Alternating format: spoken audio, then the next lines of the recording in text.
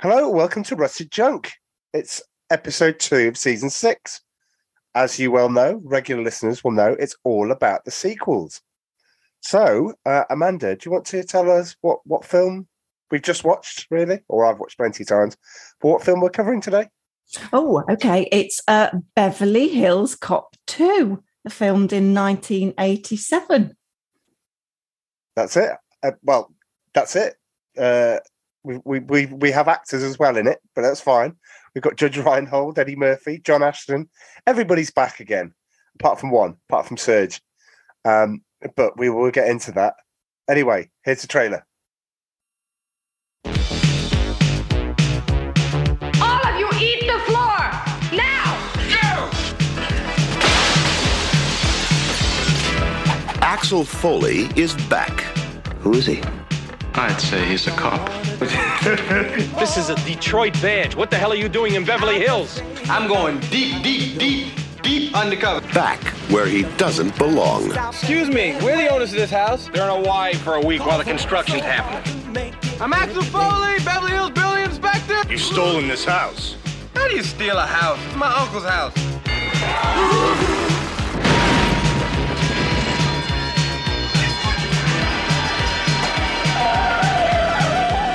Reunited with all his old buddies. What the hell's going on here? Who the hell are you? I'm Johnny Wishbone, psychic extraordinaire. If you need me, just think Johnny Wishbone and I come running. Lots and biddles. It's like kibbles and bits, but different. Oh, this is a big mistake, Would you lighten up and take some risks? This is definitely breaking the law. So how long would it take to shave those legs anyway? I suppose you're trying to be charming. Well, actually, I'm just offering my grooming services. Get out of here, you degenerate! I want you out of here! Is this a black thing? Hey! Sound your alarm! You gotta break it! I need authorization. Authorized! Are we having a problem here? Hugh Hefner! Axel Foley! And this is Max. And Max kills cops for a living!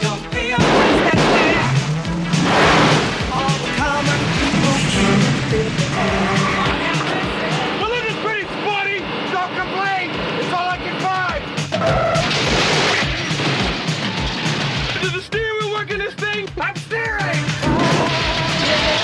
Well, do the brakes work? I don't know! I haven't tried them yet!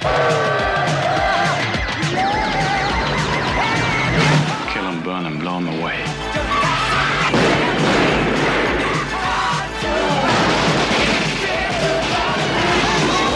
Don't worry about a thing. On the job. That's what I'm afraid of! Eddie Murphy, Beverly Hills Cop 2.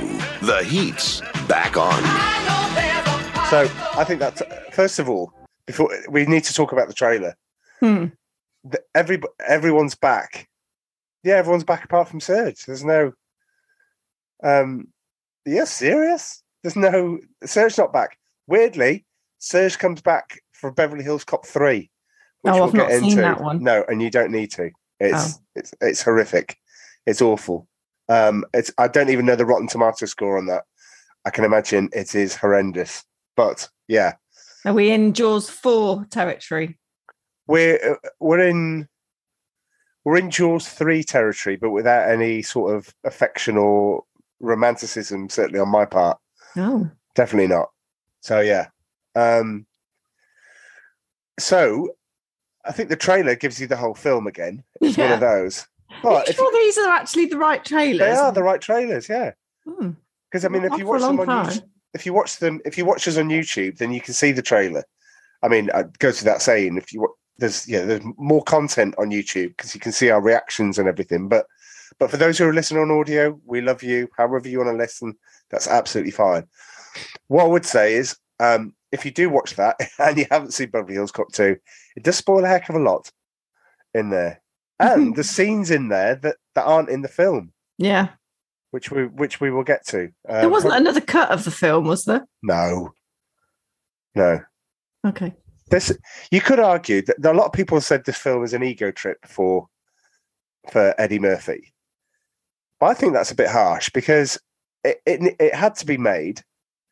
We'll get into the how it stacks up against the original, but it's a film that had to be made. The crowd wanted more, and the crowd got more. And this is what you get. And so on that note, I would ask you for your score. Then we can start talking about how it matches up. Oh, okay. I'm going to give it a 7.5. Wow. Okay. 7.5 reason? Which is the same as the first one. Yes. Yeah.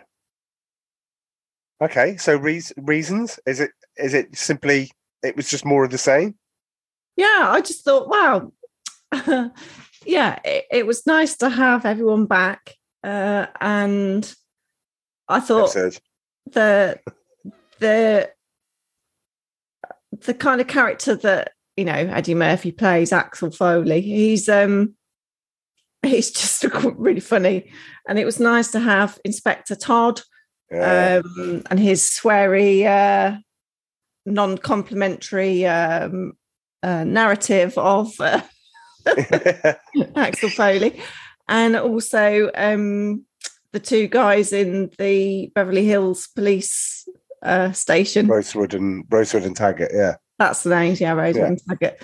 Yeah, and Rosewood's gone kind of like almost egging to go rogue, isn't he? Can I point out? Can I point out? Sorry to interrupt you, but I do have to mention it. I don't know if you noticed, but when you watched it, every time Inspector Todd was even mentioned, right? You went into a little chuckle as into like, oh, I'm looking forward to what's coming. And he is, because he's a great character, but we'll get into that. Sorry. But yeah, you did. You chuckled before he even came on the screen. Yeah, so I thought it was enjoyable. I'd watch it again. So I think that's the litmus test, isn't it, really? Would Amanda watch the film again? Yes or no? Yes. Oh, so we got 50-50 because you wouldn't watch Jaws 3 again? No. No. Well, maybe if you could have, well, you know what? If you could have watched it in 3D, but never mind. I know it can't happen. But you definitely watch this again. Well, I gave the original a 9 because it is a 9, because it's wonderful. I'm going to have to go below a lower score than you. What? I'm going to have to give it a 7. I'm going to have to give it a 7. There are things wrong with it that weren't wrong in the original film. And part of me thinks that this is because the film was rushed. I mean, to do a sequel, I think takes a minimum of 3 years. You absorb it, you're taking what the fans want. This would have started shooting in 1986 to be released in 1987. So you're like, okay, that's quite condensing. Did they do a good job? Yes. Would I watch it again? Yeah. I've watched this plenty of times. But maybe I might end up sitting with you at 7.5, but I'm going to stay at 7 because there were things that were great, really great, and things that just annoyed me. So what I would say is Eddie Murphy is still on top form. Yeah. In this film, he is 100% still in top form. I'm not saying there is a weak link. If there are weak links, it is most certainly not Eddie Murphy, because he's just he could charm the birds off the trees. This was the start of his golden era, of where he would play characters that you would remember. He would then go on to do very, very soon after he'd go on to do Coming to America. He'd then go on and do The Golden Child. He'd then go on and do things that suddenly you don't remember, like Bowfinger or Boomerang. Could you tell me what either of those are about? No. But they were only a few years after this. So it's quite odd that for a Beverly Hills Cop movie, it wasn't until much later that he did the Beverly Hills Cop 3. And I've just argued against myself, because if it was a time to give a gap to make a decent sequel, then between 2 and 3 was a long gap, and that wasn't it. 3 set in an amusement park. Is it? It's like set in Alton Towers. The whole thing is basically set in Alton Towers. That's a bit random. Yeah. Oh, for our American listeners, Six Flags. It probably was actually Six Flags. I probably they obviously didn't build the theme park just for Beverly Hills Cop 3, but they did spend a lot of money on it. I think it's a good when we talk about the law of diminishing returns. So how much did you think Beverly Hills Cop cost to make? What the budget on it was? 10 million. Right, 10 million, 13 million budget. It made back far off. That was 316 million pounds. It made 316 million pounds in the 80s. Wow. Huge. Second film, 27 million for the budget. It made 276 million. So that's still good. That's, we're still in good territory. Beverly Hills Cop 3 budget 70 million. 70. I wouldn't have said it was justifiable to spend that. I mean, if I said to all the listeners now, stop. Even if you've seen Beverly Hills Cop 2, stop. Go and watch the trailer for Beverly Hills Cop 3, and then listen to this figure. So pause, go away, and then come back and listen to this figure. What was the budget spent on then? 70 million, presumably getting all the shots right in the amusement park. I mean, I can't say I've read too much about Beverly Hills Cop 3. I've only watched it once, and I really wished I never saw it. Surge is back in Beverly Hills Cop 3, weirdly.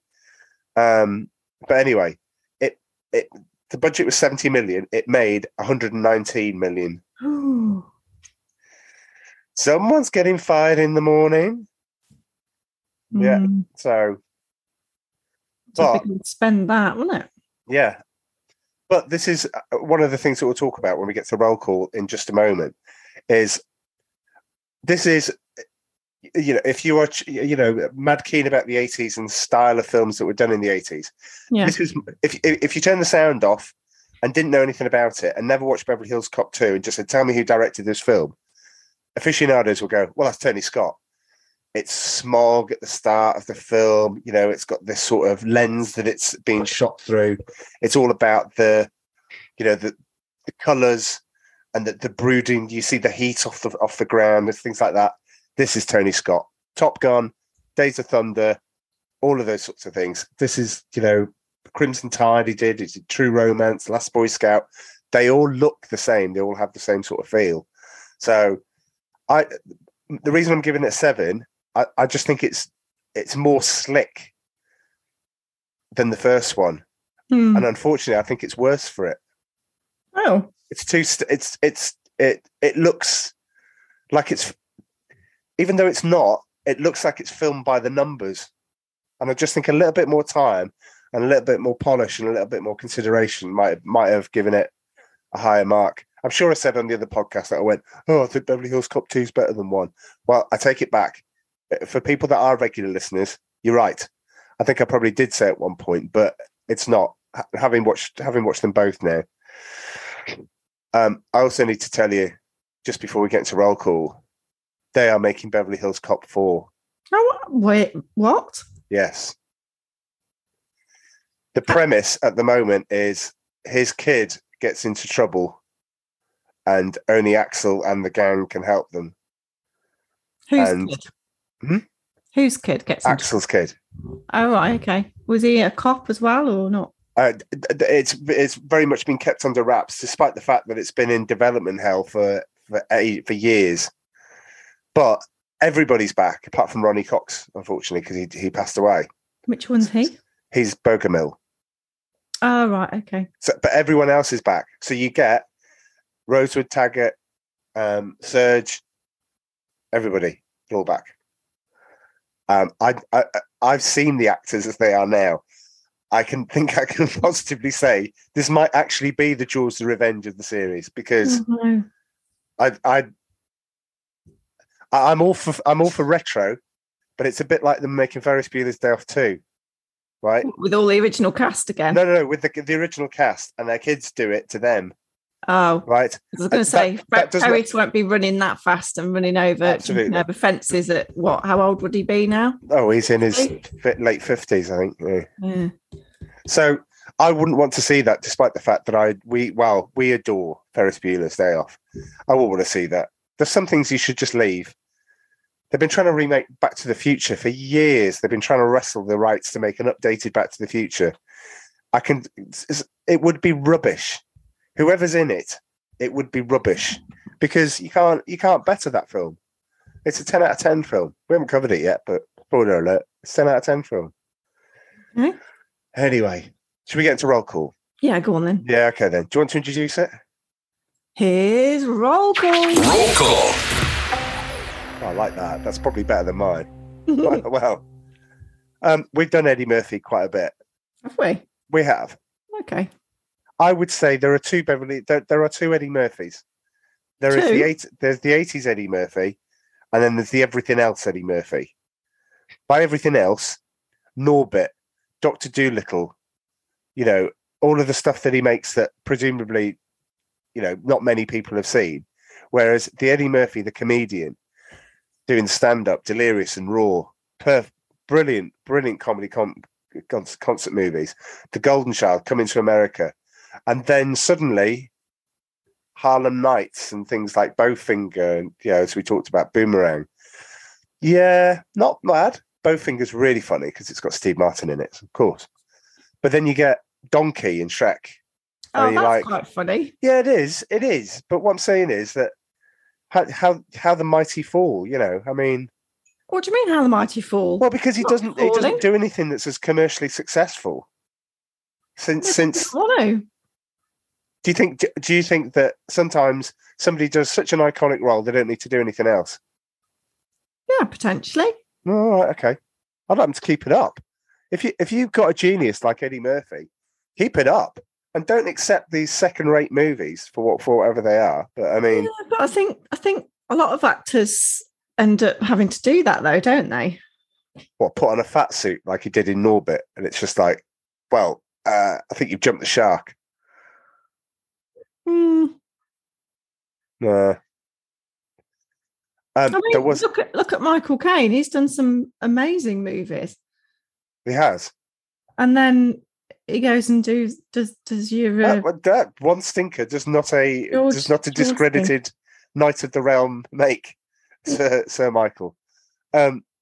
Jaws of Revenge when we cover it, if we cover it, if we ever cover it. We talk about it a lot. We do talk about it a lot, so perhaps we should cover it. Should we cover it next? Should we just get it out of the way and do it next? Oh, God, another Jaws.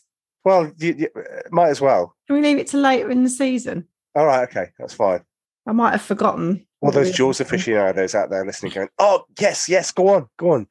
do the third one. Right, Michael Caine, I've only made a couple of stinkers. The rest of it, he's played Albert in the Batman films, you know, more recently, and you're like thinking, he's great.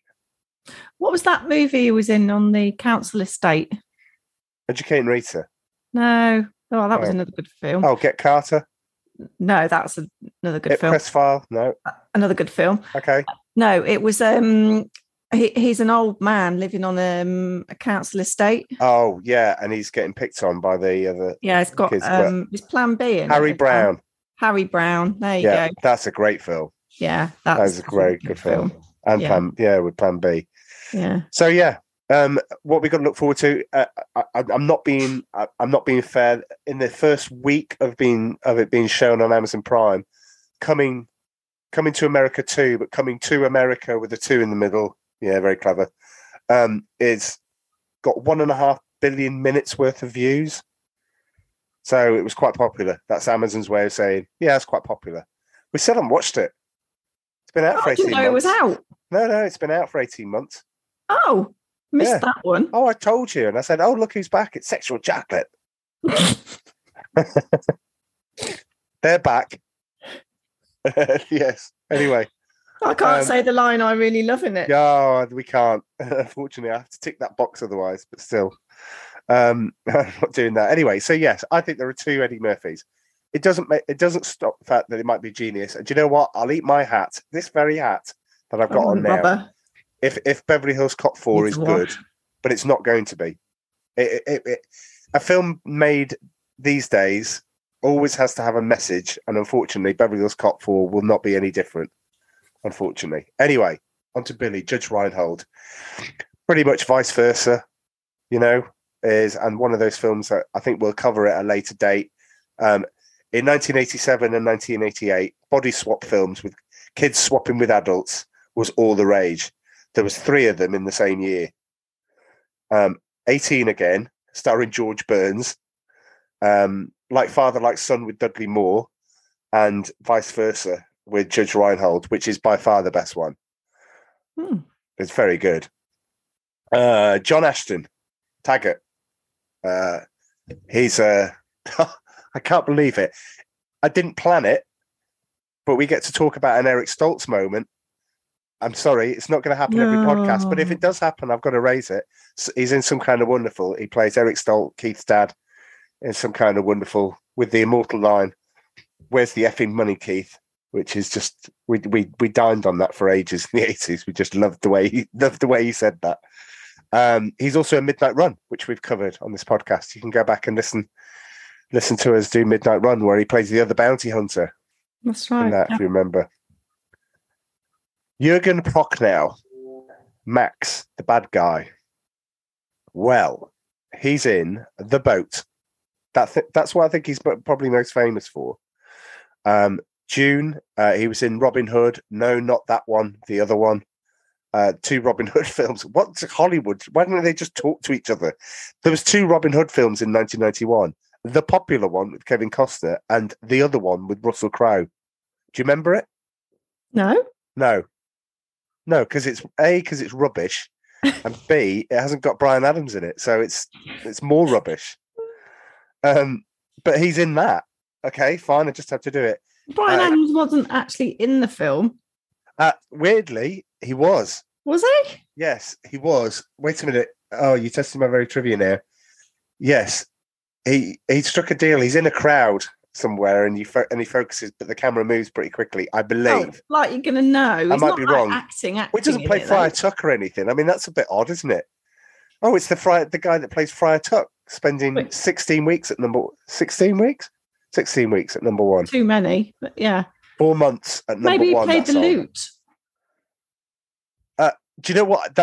It's flooding back a bit now. It might have been something like that. Sat in a tree, playing the lute. Firing arrows at trees. Humming the theme tune.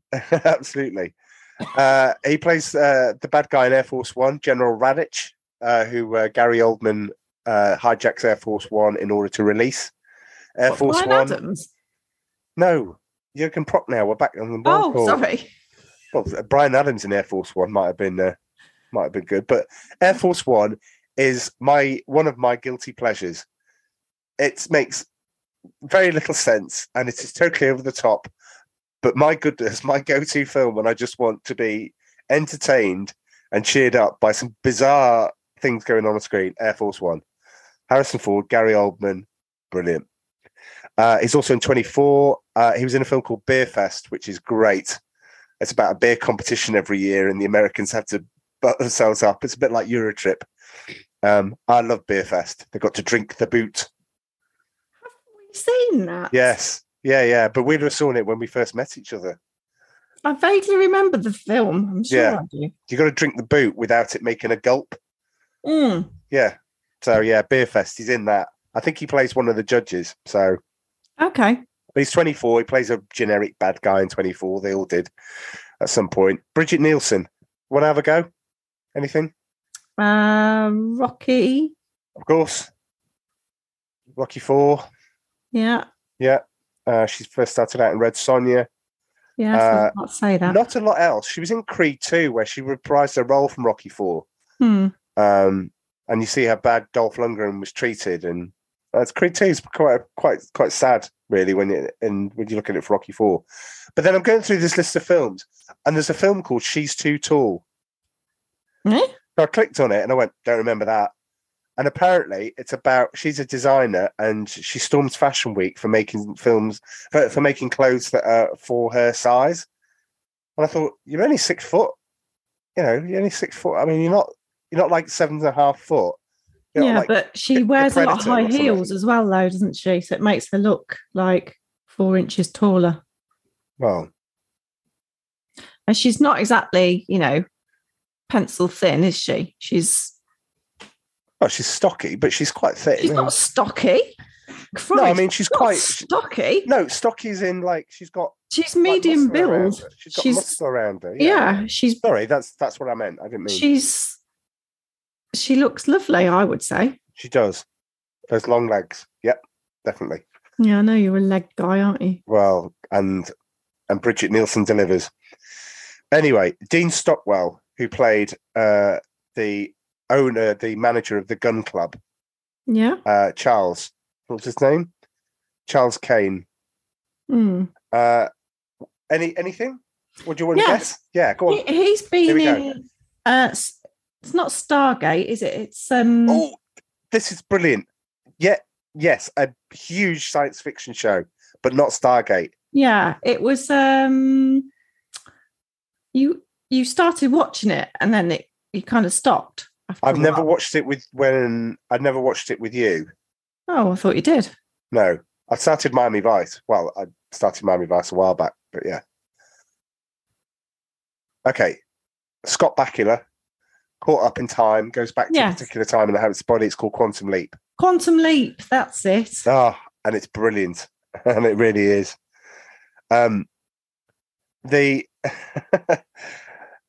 He's also in Air Force One. Is it? He won't be the last in this roll call that is in Air Force One. I think they all had a massive party. I think they must have all got drunk together and gone, yeah, should we all do Air Force One together? I think they crashed the studio and just said, you got a role for me. And they were like, oh, yeah, right. He's good because Glenn Close plays the vice president and he's the advisor. He's the chief of staff. And he doesn't exactly play a good guy, but he doesn't exactly play a bad guy. He's quite misguided. He wants Glenn Close to take over as president so they can shoot down Air Force One. Spoiler alert, but I mean, and it's so well done. But anyway, he's in June. His standout role for me will be in Blue Velvet. He plays Ben in Blue Velvet.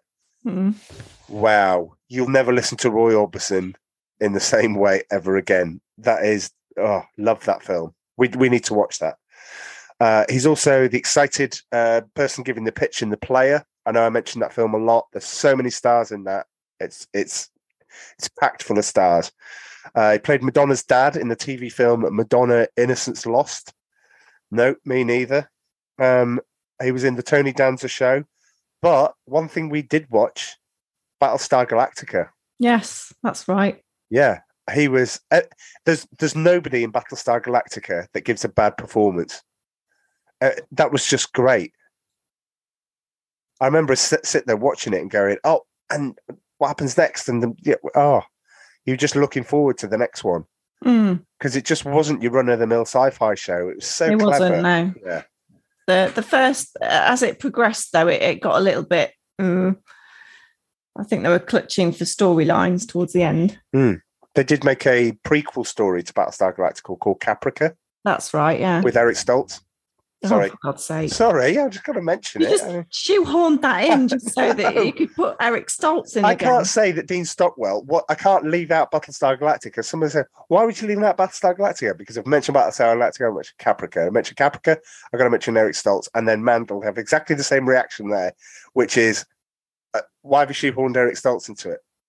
Wait a minute, let me just check. No more Eric Stoltz references. I think Paul Reiser.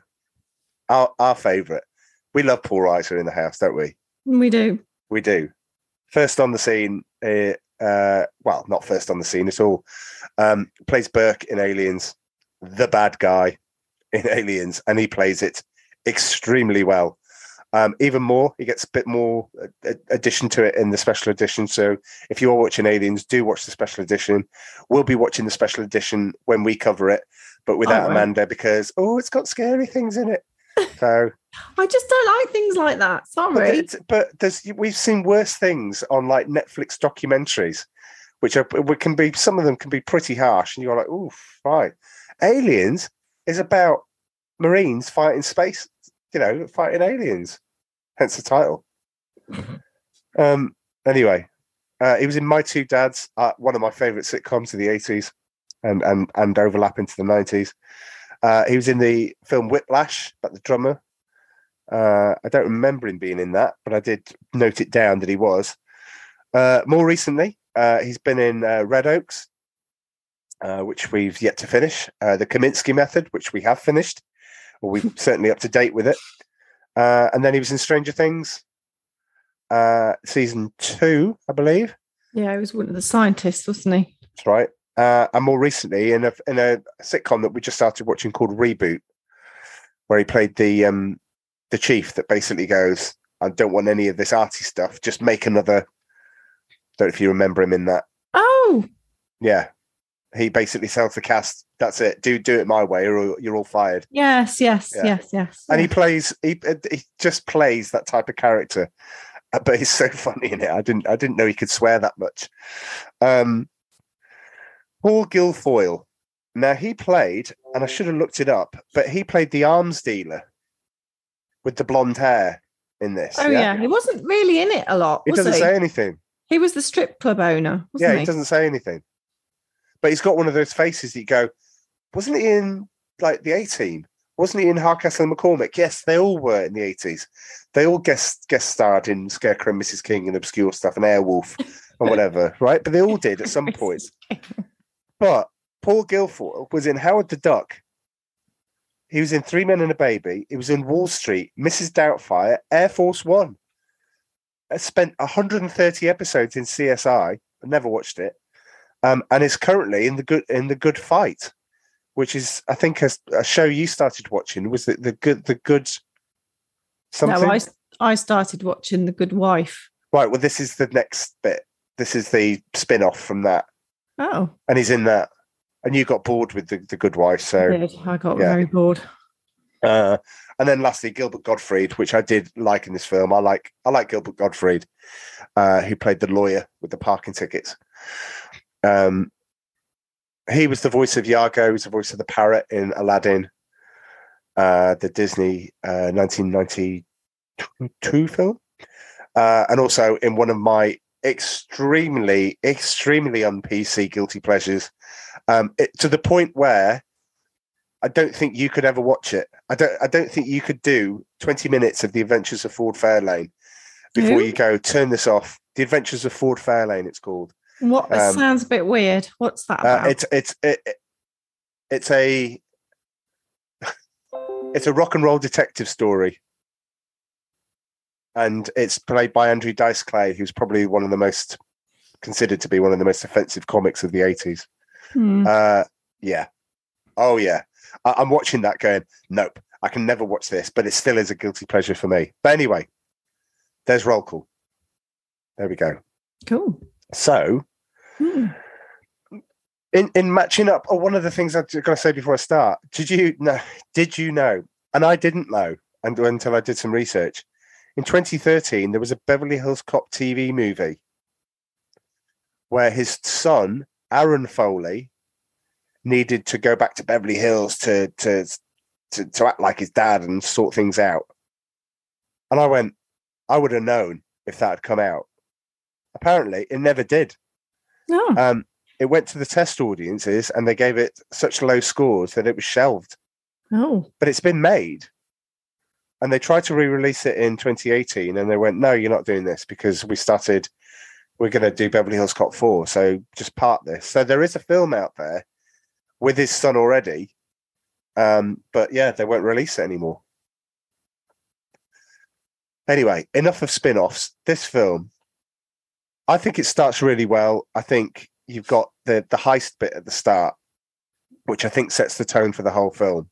Yeah, got some comments about that. Do you? Well, let's go into the comments. If she's paid by how many times she has to say "eat the floor," she got £3. Too many times. Yeah. Sorry, I think something's going on with my computer, so it's making things a bit slow. How do I? It does look like your picture's gone a bit. I look like funny. Max Headroom. You do. If only you were as funny. My audits and no one got the reference because there was such. Well, they won't. No. Well, hopefully, listening to this podcast while you're trying to sort it out, listening to this podcast will remember Max Headroom, which started out as a thing for MTV until he actually got his own show. I remember it was voiced by Matt Frewer, who was Max Headroom. I loved it. I thought it was great. It's a really good show. But he was just introducing videos, a bit like Beavis and Butthead. Just used to... They didn't introduce anything. They just talked over everything. And by the way, it's nice to see Beavis and Butthead back.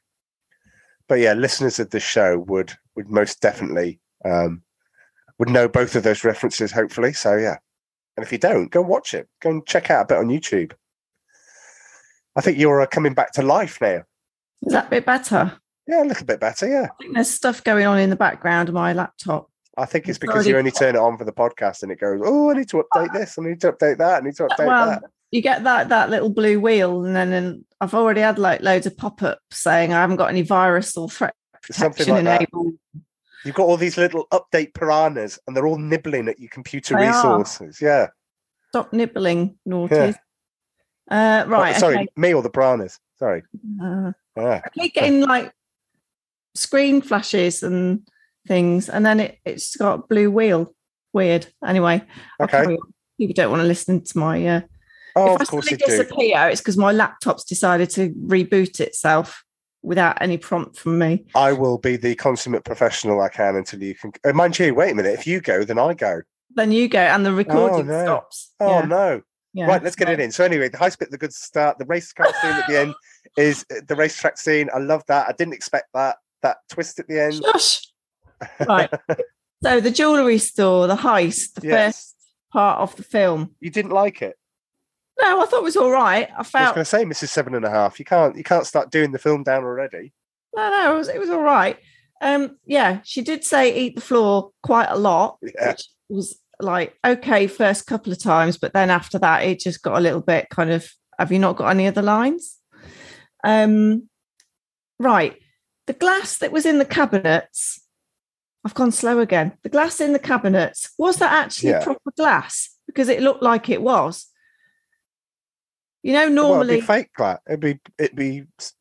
Hello, welcome to the wonderful world of cinema. It's not real glass. It's the sugar glass. It looked like real glass because, like, the sugar glass breaks quite easily, and this didn't look like it was breaking that easily. Right. And if you've got like, safe glass. Oh, I've got the blooming Windows security popped up again. If you've got like the secure glass, it breaks into like sugar lump pieces, doesn't it? Yeah.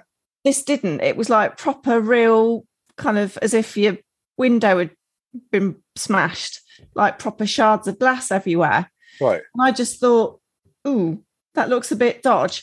And it probably wasn't the best way to actually steal the stuff in the cabinet because they've got to fish around between all the glass. Bits of glass. Yeah. Which would be, they only had 1.5 minutes. Yeah. This isn't Heat, by the way. This isn't the meticulously planned Robert De Niro, Val Kilmer execution things in Heat. This is, we got 1.5 minutes. What are we going to do? And you just pointed out the floor there. Oh, yeah, let's put broken glass around diamonds, which are everything essentially that we're going to try and grab. Shapes. Yeah. So, the only way that you'd find out if there were diamonds or glass is just take it all until you got back. And I don't think the gloves were kind of, protection against the glass somehow. They weren't these gloves, were they? No. Maybe I'm just reading too much into it, but that was the first thing I thought. What before that? Before she even gets into there, she brings a gun out into a crowded street. Oh, yeah, I know. And nobody bats an eyelid. Yeah, nobody. Yeah, it's fine. It's just usual. It's LA, in the. I just think I didn't understand. They nicked the stuff. They took the stuff that they wanted, but just for good measure, they decided to just shoot the whole place up. Yeah, Why? Which would then attract more attention to the fact that, there was noise. And then, like, she decided to fire a gun, like, randomly, get the chandelier, so the chandelier came down. Why the chandelier? Why bother? I have no idea. And then she shot the doors going out. And you're like, why would you do that? She was just a bit trigger happy, I thought. Yeah, absolutely. And then from there, so you get the opening scene, you go into Shakedown by Bob Seger, which is the Heat Is On of this film. It's not The Heat Is On. The Heat Is On is a great way to start a film. Tune. Shakedown is okay-ish, but it ain't no Heat Is On. Eddie Murphy's character's undercover. So when you see him getting dressed at the start, he's in a great suit, he's in a Ferrari, he's all of this because he's working undercover on some credit card fraud. When he gets into the bar and you're first introduced to him and he does all his patter, which is great. I'm not. There is no time I'm going to go, oh, I didn't like Eddie Murphy in this scene. What I would say is, logistically, he's in a crowded bar. Presumably, this is 8:30 in the morning, and there's a lot of people in there drinking, and I don't think it's coffee. But he's shouting out, "I need 2,000 blank American Express cards," and you're kind of like, dude, if you're going to do keep things covert, you don't shout it out in a crowded bar. Would be probably my idea. Yeah. But it's a nice setup, and I do like while this is going on, you get to see Bogomil, you get to see him, and obviously in the 2 years since they've known each other, they're all going on fishing trips now, and I think that's nice because you might expect me to go, oh, they've just shoehorned that in just for the heck of it. No, I think it's a nice touch. I genuinely think that they go and do stuff together, that they have formed this good friendship really quickly, and they go out and do stuff. That's nice, surely. Yeah. Do you think? He knows his daughter. He knows Jen. He knows.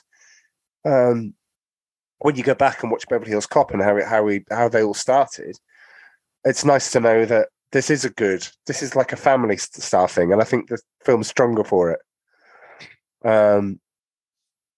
But yeah, I like the fact that it's called the Alphabet Killer. They're trying to solve the job there. I like the fact that they automatically assume it's a he doing it. Spoiler alert, it's a he and she, especially at the end, just a she. But you get this larger than life character, which I think, while it's not bad, Chief Lutz, what did you think of him as a character? What, the guy in charge? The guy that's now in charge, and it's not Bogomil in charge. He's now somebody above him, answers to the mayor. I actually wondered at the start of the film. Now, I have seen this film before. I wondered at the start of the film, I couldn't quite remember if he was in on the whole thing and he was being paid off by the bad guys. Yeah. Because it kind of looked like it was being set up in order to kind of, not achieve an outcome of catching, the alphabet killers or whatever they are. Yeah. Yeah, it did cross my mind on that. But yeah, I just thought it was a bit typical, wasn't it? In order for them, it's just formulaic, isn't it? The chief of police doesn't believe them and not interested. It is. The thing that again, these are always bad to mark. It's not the best sequel of all time, but it's not Terminator 2, it's not Godfather Part 2, it's no Lethal Weapon 2. But anyway, we'll get to that. We'll get to that next time. That's the film we're going to do next, instead of Jaws and Revenge. And then Dom and Joe are going to join us, and we're going to have loads of fun and do aliens and stuff that man can't watch. But I would say the thing that bugs me is, all the way through, the mayor is in the office when Lutz is treating his subordinates like dog dirt, right? And he's insulting them, he's demeaning them, he's degrading them, and the mayor throughout the film goes, and I don't appreciate your language, and I don't appreciate the way you talk to people, and I'm like, why didn't you fire him at the start? I mean, I know it wouldn't have made a good story. You wouldn't have had the Johnny Wishbone and bits like that. But if you don't like the way he's talking to these people, and he seems to be suspending one and firing the other, and you're like going, can you just see how bad this guy is? Mm. He's no chief. He's no. But yeah, Bogomil gets a hit by the bad guys, but essentially Bridget Nielsen lures him to a broken down car, of which of course he helps because he's that kind of guy. He's going to help, and he gets shot twice in the chest, which you would think, I think you're going to recover from that. I don't think he was wearing a bulletproof vest, but anyway, it was just side though, wasn't it? It was. Well, the first one looked like it was. The one looked like it was in the heart on one side. The other was just trying to, make it symmetrical on the other side. And I was like, he's not getting up from that. When I watched it, I just genuinely thought that's it. He'd gone. Then we cut back to Axel, and he hears that Bogomil has been shot, and he wants to get back. So he doesn't actually end up doing the deal. But it's on the news. Would it have been on the news that quick? Exactly. Why would somebody shot in LA be on Chicago news? Detroit news. Yeah. Oh, in Detroit. Okay. But we do get a scene which is shoehorned in. The guy at the start of Beverly Hills Cop 2 that he was selling the stolen cigarettes to and setting him up turns out to be the nephew of the guy he's doing the deal with. And so Axel has to think quickly on his feet and says, he's a cop. Now that is just shoehorning something in. And we've got to put a little bit of callback. And you know why I'm so cynical thinking it was like that? Because as soon as he appears, just after that scene, that's the first time you hear Axel F. And you're like, it's all coming together, isn't it? I see what you're doing. I see you're manipulating me, but I'm fine with it. It's fine. I can see. So he has to go to LA and he has to get somebody to drive the Ferrari. Who does he get while he's away? I can't remember his name. Paul Reiser. That's the one. He has to get him to do it. He's told him to scooch down in the car. Scooch down in the car, and then says, "Oh, you can bring Marcy, and the two of you can drive around." It's like you can't. Okay, so you invite this girl. You can stay up, but I can't because I've got to scooch down like the grandmother in Ferris Bueller at the end when she's driving. But we then get one of the best callbacks we could possibly have. Inspector Todd. Yay! And he's not lost his form. he's there. I wish I could give you some lines from it, but we'd have to tick that box. He's very sweary. He's just very sweary, but very good. I mean, I know I've said this before. When the 80s, we used to have the 80s and 90s, we used to have the swear awards, and we used to tape them, and used to have 20, and we all rated them out of 10. Weirdly enough, Joe Pesci won every year, because we couldn't find anyone to topple him off the list. He's just the grand master of swearing.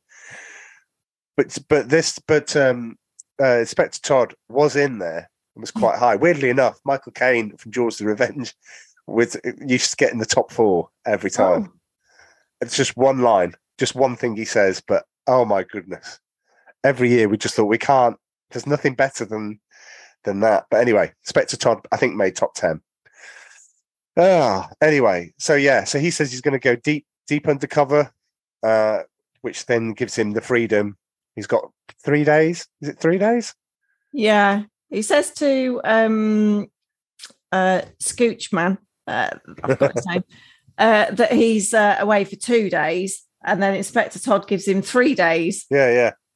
I was like, that's pretty good. What does he arrive at the hospital in LA when he gets there? It's the same clothes he had on in Beverly Hills Cop. The same get-up. Same get-up that he had in Beverly Hills Cop. Baseball jacket. Look, I'm not going to be cynical. I know what you're doing. It's great and it's working. Especially because at that point, I think even watching it today, I went, we talked about this last time, or did we? Where yes, we did, because we said Quentin Tarantino said Jaws was the best movie of all time. It's not the best film. And then we talked about movie stars. Tom Cruise is not a good actor, but my goodness, he is one of the best movie stars of all time.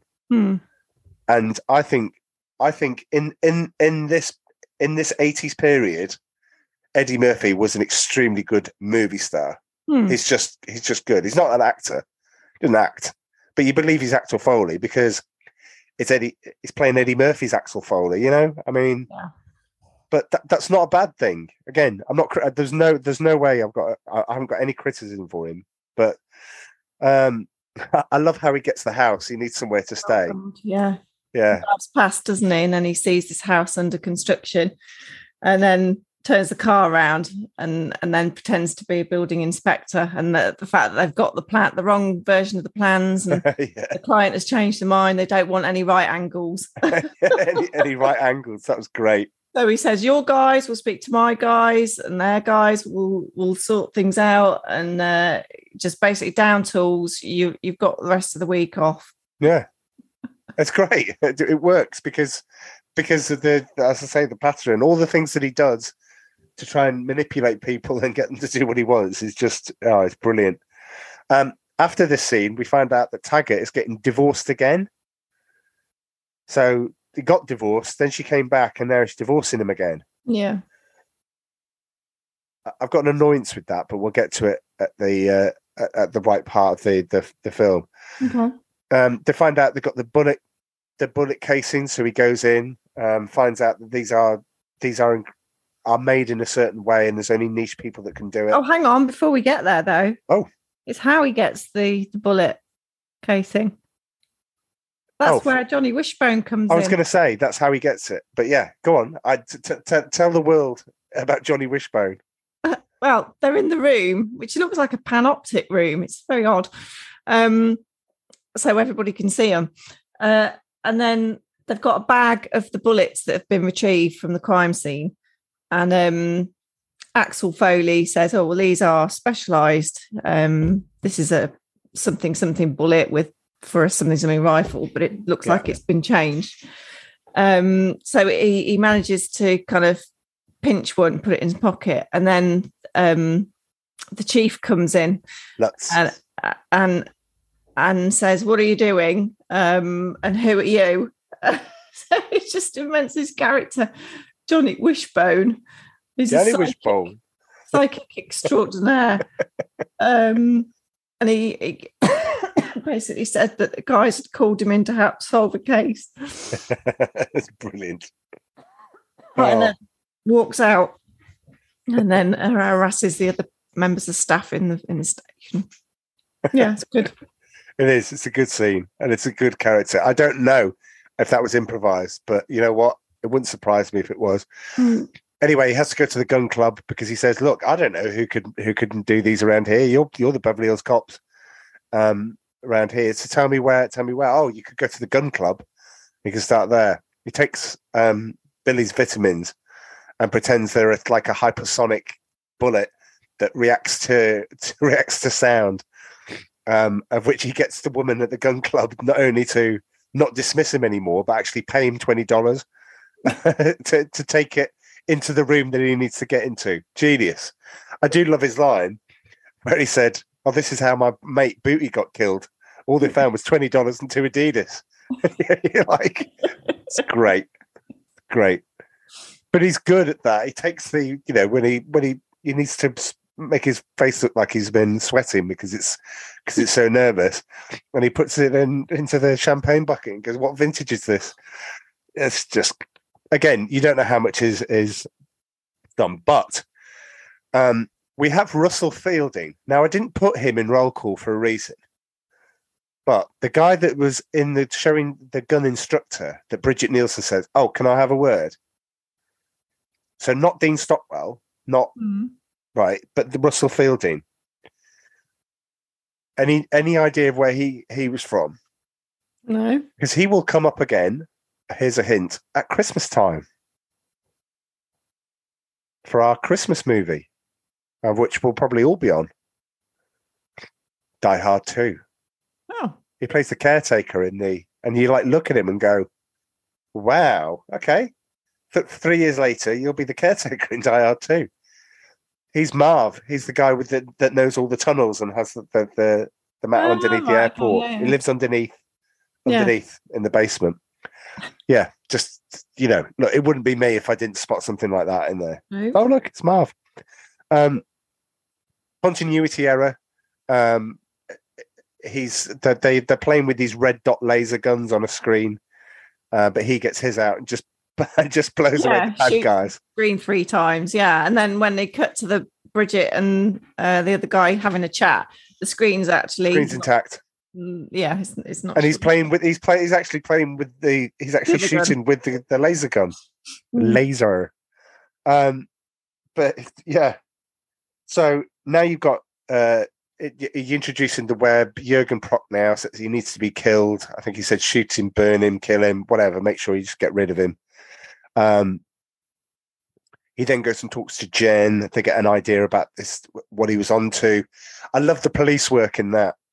they pick up a piece of the newspaper where he's just red marked his face and gone Max. I was like, oh, so that's your clue, is that there's just something that he's seen in there. But anyway, I did say I wasn't going to badmouth any of the actors or actresses. Are we allowed to say that? I think they're all called actors now. But I wasn't going to badmouth any of the actors. Jen, his daughter, can't act. She's not that bad. She's not that great. Oh, anyway, it's not a mega role. No, but it's a role that's got to convey a lot of emotion and do something quickly, and so they can move on. We then get Axel saying they put a hit out on him. Axel has said where he's staying, so you expect the hit at the home, but it doesn't. It comes in the nightclub. Yeah. But before they get there, Taggart and Rose would turn up at his mansion that he's appropriated. Again, you would have heard that if you listened to the trailer. How can he steal a house?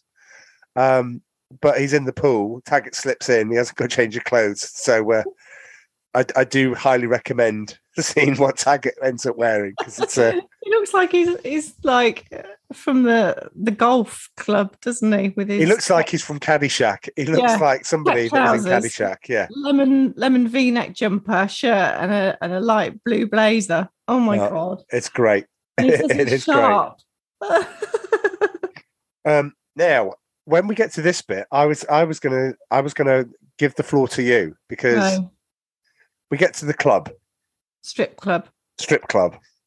And if you didn't know it was a strip club, not only is it $7 for a Coke, which we find out. So yeah, strip club prices. Sorry, I've heard that they are like that. But oops. I know this is the 80s. I know this is all the decadence and fast cars, fast women, and all that sort of stuff.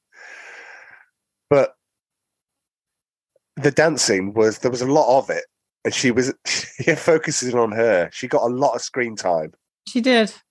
There was not a lot of clothage either. No. Right. Well, 15-year-old Charles isn't complaining. No, but the thing was, she's dancing around a pole. She's not using the pole like a pole dancer would. Oh, can you give us some unique insight into that? Well, you can. You can say you can say. I have tried it, shall we say? Yeah. It's recently. hard work, very hard work, and I had so many bruises, and I'm just too old now to do it. I think so. I don't think so, but yeah, it's a shame, but yeah, it's just too strenuous on my body. Anyway, moving on. Pole dancing elicits a thought for the partner that purely cynically elicits a really lovely thought, and then you came back going, "Oh, I can barely move, covered in bruises." And I went, "Yeah, that thought has now disappeared." I have so much respect for those people, because there's men that do it as well. Yes, pole dancers, but it's actually pole fitness. It's not dancing. She wasn't. She was just dancing with a pole in front of her. Yes. There wasn't a lot of pole work going on. Anyway, we're talking far too much about pole dancing. Right. Okay. Can you do that? Is there such a thing? Anyway, yeah. Let's move on. Yeah. Anyway, they say that Taggart's former President Ford, Gerald Ford. Yeah. So they managed to get free drinks, but they're not in there that long. And that's where you first see the arms dealer and the strip club owner. That's right. Yes. Again, who doesn't say anything? He doesn't say anything. Paul Guilfoyle. Yeah. Yeah. So doesn't say a line. They get out of the club, and then the two goons that were given the address of his house suddenly know that he's here at the club.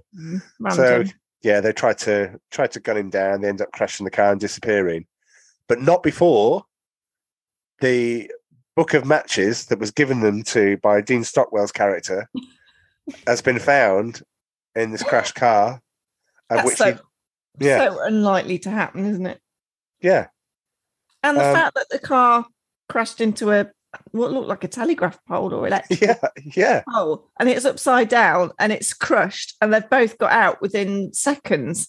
Yes. Yeah, absolutely. Not to be found at all. But then they go to Billy's house, And Billy's now turned from this mild-mannered in Beverly Hills Cop 2. You're supposed to think this is the funny bit, is that Billy's now into guns, and he's got he's got a Stallone poster of Cobra.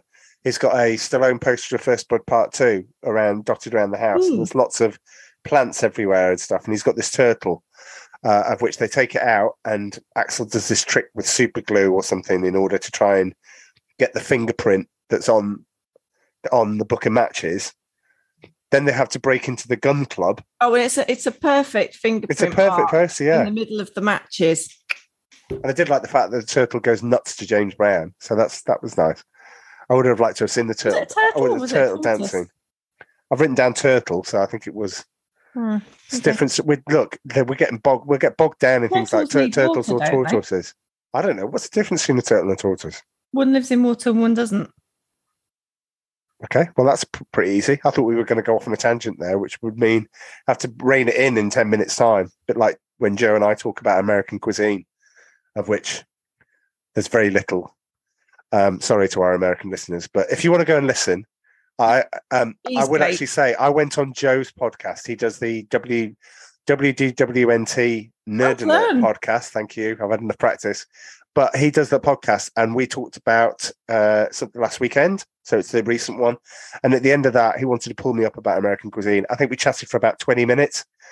So if you liked the end of Jaws 3 and, the end of Jaws 3, the end of What If, number 5, where we talk about this, you'll love that. So go and listen.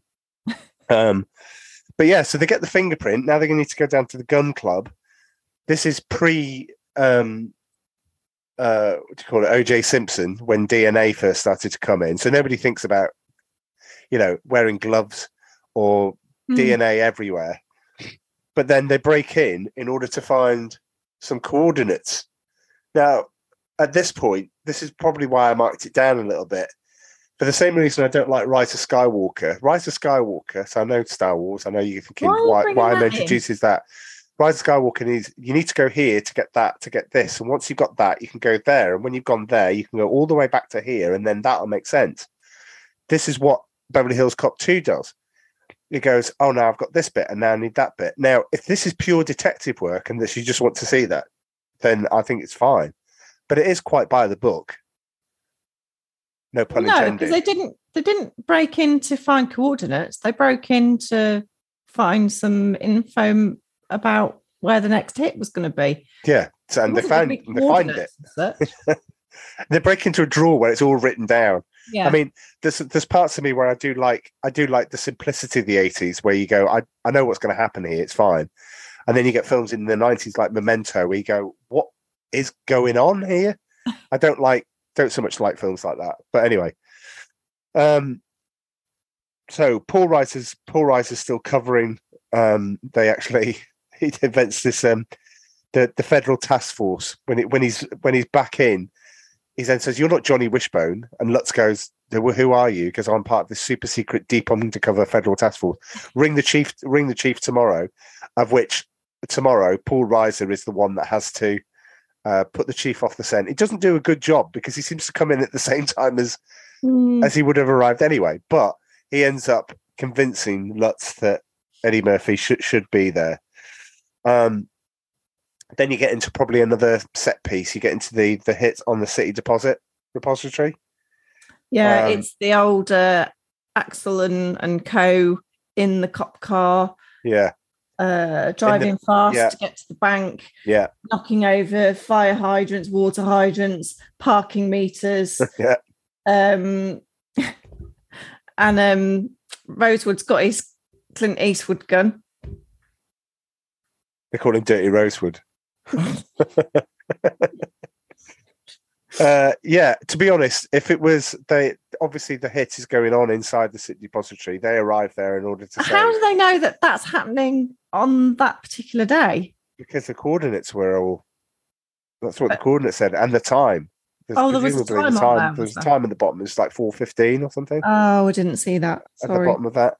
But if you walk up to the city depository they don't show the badges. I don't believe they showed the badges. They walk up there and go, "So have you got any authorization?" And they shoot the alarm and then go authorized. I'm like, the first thing he's going to do is reach for his gun and he's going to start firing into their general direction. But one of the scenes I do like, and this is where I've got to give Tony Scott. I mean, some of the scenes in Top Gun and Days of Thunder, that are just beautifully, wonderfully constructed scene. I do like the scene where he tells Billy, "We're going to need some wheels," and gets him to go off and get them. And he's there just with the armored truck coming towards him. I love that scene. I just love the way it's all put together. So that's pretty good. But what does Billy nick? A concrete mixer truck. A concrete or cement mixer, whatever you call it in the States. Cement mixer, concrete mixer. Yeah. And then we get basically a replay of the start of Beverly Hills Cop. Yeah. So it hits the cop cars. Yeah. And then it chases, and then it reverses back, and then all the cop cars that are chasing it swerve, and then there's a cop car pile up. Yeah. Yeah. Absolutely. And then you've got this weird thing whereby from a cop point of view, there's no reason for them all to go into each other. No, but they do. Like, the next scene, they're all sort of standing there, doing that to the necks and stuff. Yeah, like is that very odd? Have the cars completely, been trashed to the point that they can't move? Anyway, they find the abandoned truck, the armored truck. They find that obviously it's so muddy around there that they can trace the getaway car all the way to the Playboy Mansion, which I have to say does look like a lot of fun. It does look like if people went to the Playboy Mansion whenever, I'm sure you can probably still go, even though Hefner's not around. I'm not sure if you can. I don't know what the setup is, but I tell you what, if you were lucky enough to get to a party at the Playboy Mansion, then fair play to you, because it looks like a great place. I'd have liked that. But anyway, I was the wrong age, wrong social class, He was valet. It was the valet parking. In his first movie appearance, it was the wonderful Chris Rock, who's famous now for getting smacked. Despite the fact that his comedy was really good. I don't think he's good in movies, Chris Rock. I think he's the weakest thing in Dogma, for example. But his stand-up's just incredible. It's just he's not Eddie Murphy. He doesn't make the transition in the same way that Eddie Murphy can. But yeah, you get the appearance by Hugh Hefner. If you watch the trailer, by the way, you do see all of this in there. He announces that Max is kills cops for a living, and Hefner tells them you've all got to go. But yeah, it's great. And then from there, I can't remember, even though I only watched it this morning, where did they get the name Sidney Bernstein from? Was that accountant? Yeah, where did they get that name from though? He lifted the wallet from Max at the party. That's it. Right. Yeah. Opened it up and found the accountant's business card in his wallet. Yeah. So they go to see. They went around to see him, and it's for a couple of minutes or a few minutes he's in the film. He certainly leaves an impression. Do you like Gilbert Gottfried? Oh, I couldn't. Well, if that's his normal acting, no, I couldn't watch that for very long. That's him. Yeah. No, that's it. That's his stick. He's I saw some great interview where he's gone. Thank you for all the success that I've had. He has wonderful success in TV and stuff that I haven't watched or whatever. But he's very much appreciative of the people that helped him. I don't know if you remember, and I'm sorry to mention it, but there's a reason for it. But Back to School, the history teacher in Back to School, Sam Kinison, the one that screamed in everybody's face. He's genuinely and still to this day thanks Rodney Dangerfield for giving him that platform in order for him to launch himself off. So yeah, I do think there is a bit of this going on in the 80s where you bring somebody like a comedian in, and they're quite appreciative, because Beverly Hills Cop 2, even if you're only in it for a few minutes, you certainly want to do all that. Anyway, you get exposure, won't you? I guess you get cut to the racetrack. No, don't do that yet. Oh, sorry. With Sidney Bernstein. Oh, I thought we'd. Right, okay. No, he's got his wife's logged up 25 unpaid parking tickets. Yeah. So he basically asks the team whether there's anything that in his office that they would like, so that they would mysteriously forget about the pink parking tickets. So Axel said, yeah, $200. And so he gives him the $200, and then he says, oh, well, actually, I need to use your computer to wipe these tickets. Is it possible I can get access? And he's like, yeah, help yourself.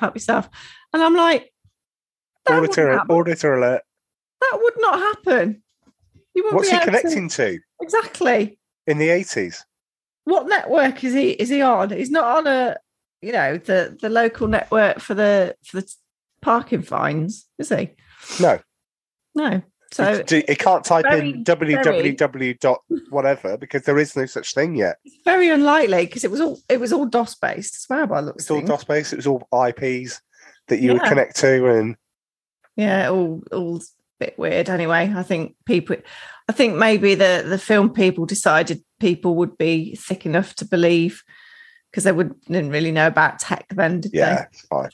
It's all it's the magic of the movies. He gets the addresses of the people, but he also then speaks to Jen again, doesn't he, whilst he's in there, and she tells him about some other stuff about the insurance and on the other buildings and the other businesses, and the fact that, was it the racetrack has elevated insurance? That's right. It's the only one that's got insurance out of all these things. He dropped it all. Yeah, that's a good point. Sorry. Yeah, I should have written that down. So yeah, nice one. I'd missed that, because otherwise it's not going to make sense why they go to the racetrack. So yes, thank you, sweetheart. You may continue. When they get to the racetrack, Bridget Nielsen's dressed as a security guard. Charles Kane is dressed as a security guard. So the guy they're going to set up here. And I'm like, won't everybody know that they're like at the gun club? And he's like, why are you dressed as a police officer? You go into a racetrack where people that you know are going to be there. If I turned up and if I was going to do a robbery and I walked into a place where all my mates were, and they were going, Charles, why are you dressed as a cop? I mean, it should elicit that level of sort of recognition, but no, nobody bats an eyelid. Meanwhile, he's set up, and this is all a nice, perfect setup, because the code that Axel cracks says, screw you cops, signed Charles Chavez. No, not Charles. Carlos Kane. And basically, so that's Charles Kane. So they're basically trying to set him up. Bridget Nielsen shoots him in the robbery to leave this smoking gun, and then Lutz thinks this has all been solved. This is all done now. It's an open shut case. It is him. This was the code. This is what's cracked and everything else. But the others aren't so sure. They think that something's missing, and because they put the two and two together with the Bogomil used to run through the oil fields. They put two and two together with the kind of red mud clay stuff that he was running through. So they head off to the oil fields, and here we come to the end of the big spectacular bit at the end, which I think is pretty good. You've got Rosewood finding all of this weaponry, of which he's in seventh heaven. John Ashton passes him a rocket and goes, "Here, Billy, I haven't got one of these." And then Billy puts it in his pocket. You're like, okay. Well, he puts on his really long coat. The really long coat, the Hitcher, the Rutger Hauer Hitcher coat.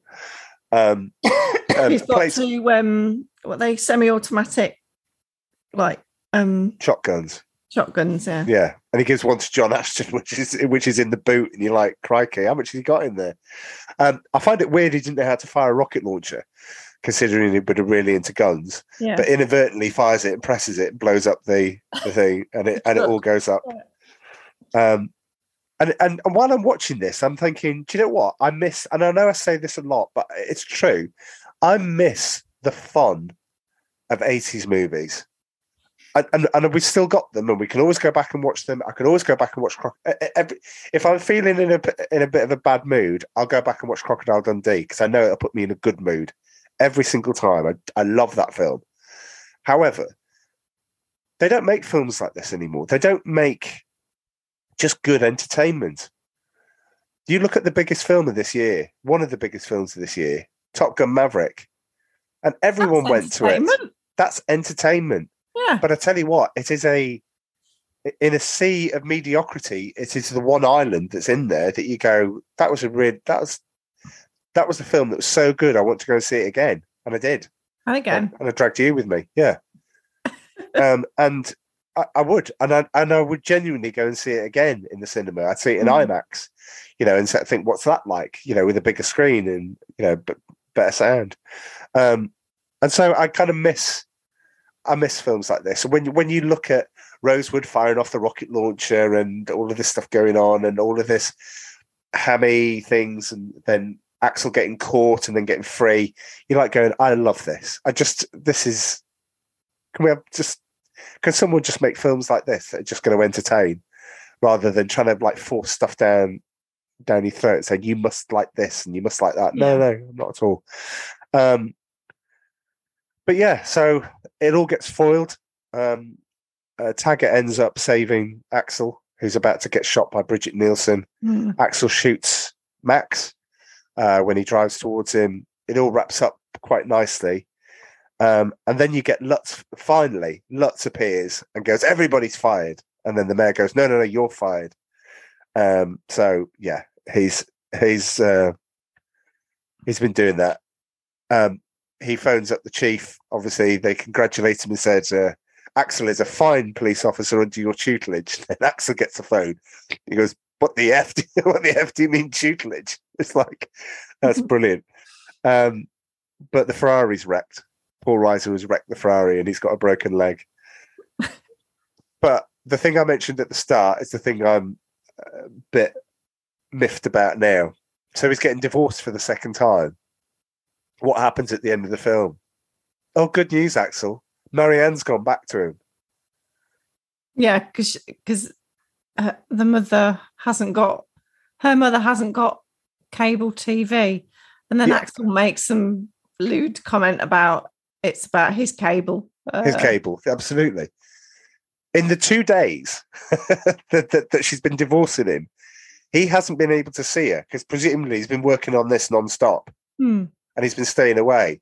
So was it just the cable TV in the end? Or his cable, as they say? I don't know. But yeah. The thing that intrigues me as well. Okay. The mayor makes a comment about he's fed up of the chief's rudeness, etc., and has put up with it for 2 months. Yeah. But they haven't been working on the case for 2 months. No. Well, no. When you first see them, they are working on the case of the alphabet killer. Right. I believe so. Anyway. Anyway, do you know what? I don't have much in the way of trivia, so I can read a couple of things out. Should we go into trivia time? Yeah, go on then. Okay, it's trivia time. Trivia time. So we've got according to the DVD documentary, Paramount wanted to produce a TV series, Beverly Hills Cop, after the success of the first film. However, the reason it was stopped is because Eddie Murphy I know I keep wanting to be making films. So I guess if Eddie Murphy says you ain't going to make a TV series, then it isn't going to happen. I don't suppose there's as much money in it, is there? No, absolutely. It's a lot of continued work, I would say. Pierce Brosnan. Listen to me. Bronson Pinchot, Serge. He was supposed to come back, but he was too busy filming Perfect Strangers, the sitcom where he played Balky. Yeah, which is good. It's good. It was my morning TV show. It used to go Pink Panther. I used to watch Pink Panther at 7 a.m. and then I used to watch Perfect Strangers.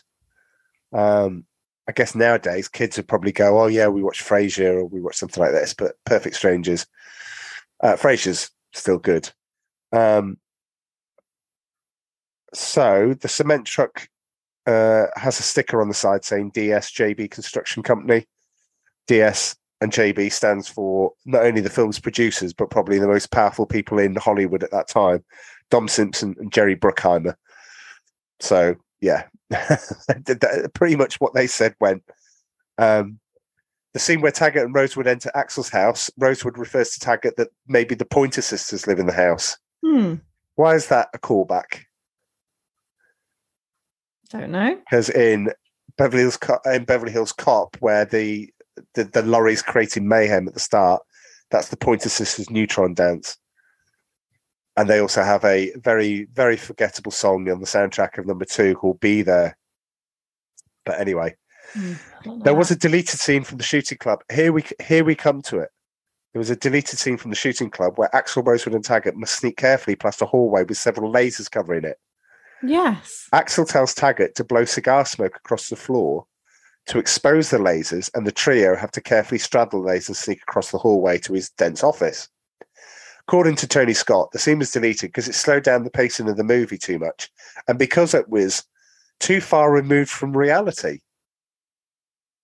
And it clashed with the overall tone of the film. The deleted scene can be viewed in the DVD extras or Blu-ray extras now. Or the trailer, yeah. Too far removed from reality. I'm sure James Bond used a lot of lasers, so, you know, it's still all right.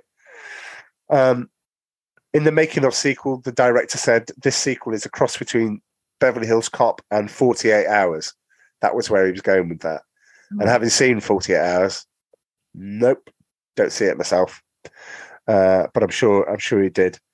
An early draft written by 2 writers involved Axel going undercover as a Beverly Hills rent-a-cop who helps Rosewood, Taggart and Bogomil stop a corrupt security service operated by a Detroit hoodlum turned businessman. The script also called for Chief Hubbard from Beverly Hills Cop to return and Axel to have a female partner and love interest named Lucy. Chief Hubbard. Do you remember Chief Hubbard? The guy that was over Bogomil in the old guy, yeah. So yeah. That's about it. I do like the fact that it did make a lot of money back. As sequels go, so to wrap up now, as sequels go, does this sit as a worthy sequel to the first one, do you think? Yeah, I would say so. Yeah? Yeah. Are you slightly curious about 3?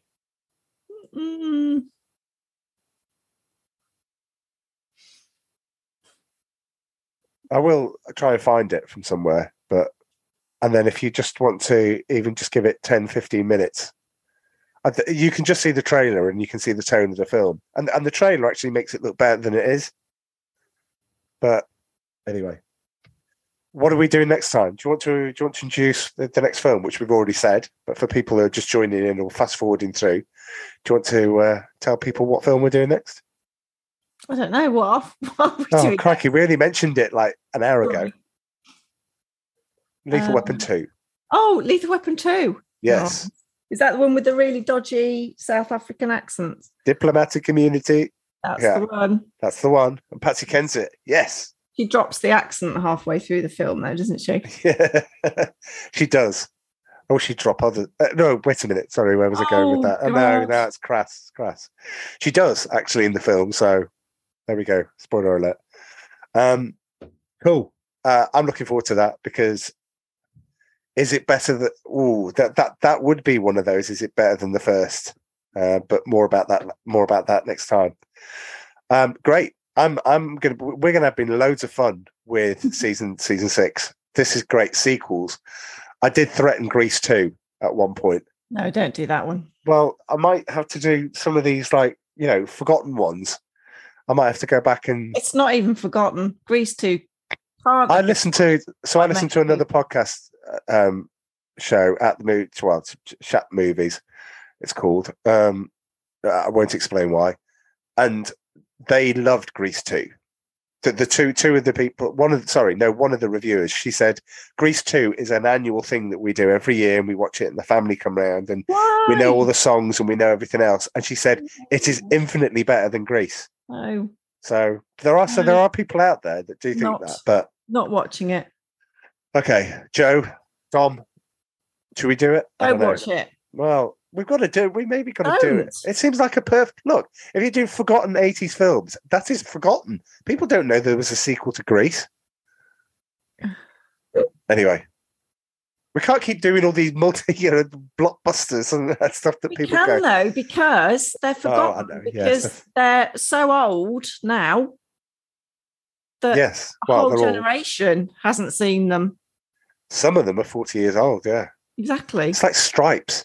Thinking about Stripes, it's 40. I mean, I was having a conversation on Friday night with the guy in the pub who was a big Bill Murray fan. And I went, Stripes, yeah, it's 41 years ago. 41 years ago. Mm. Wow. Oh, there you go. And on that bombshell, we'll wrap it up. So please get in touch with us. We're working on a website at the moment, but get us on Facebook Messenger. We'd love to hear from you. Even if you've got suggestions, we'd love it. Facebook Messenger, Rusted Junk. We're going to resurrect the Twitter or Instagram, so it's pointless us telling you that now because I don't think we sorted out the access and how we update and everything. But the website's going to look really funky, really good. So keep them peeled, as Shaw Taylor would say. That reference would have been lost on pretty much everyone. Anyway, I'm going to say cheerio and see you next time. And toodle pip from me. Cheers. Bye-bye.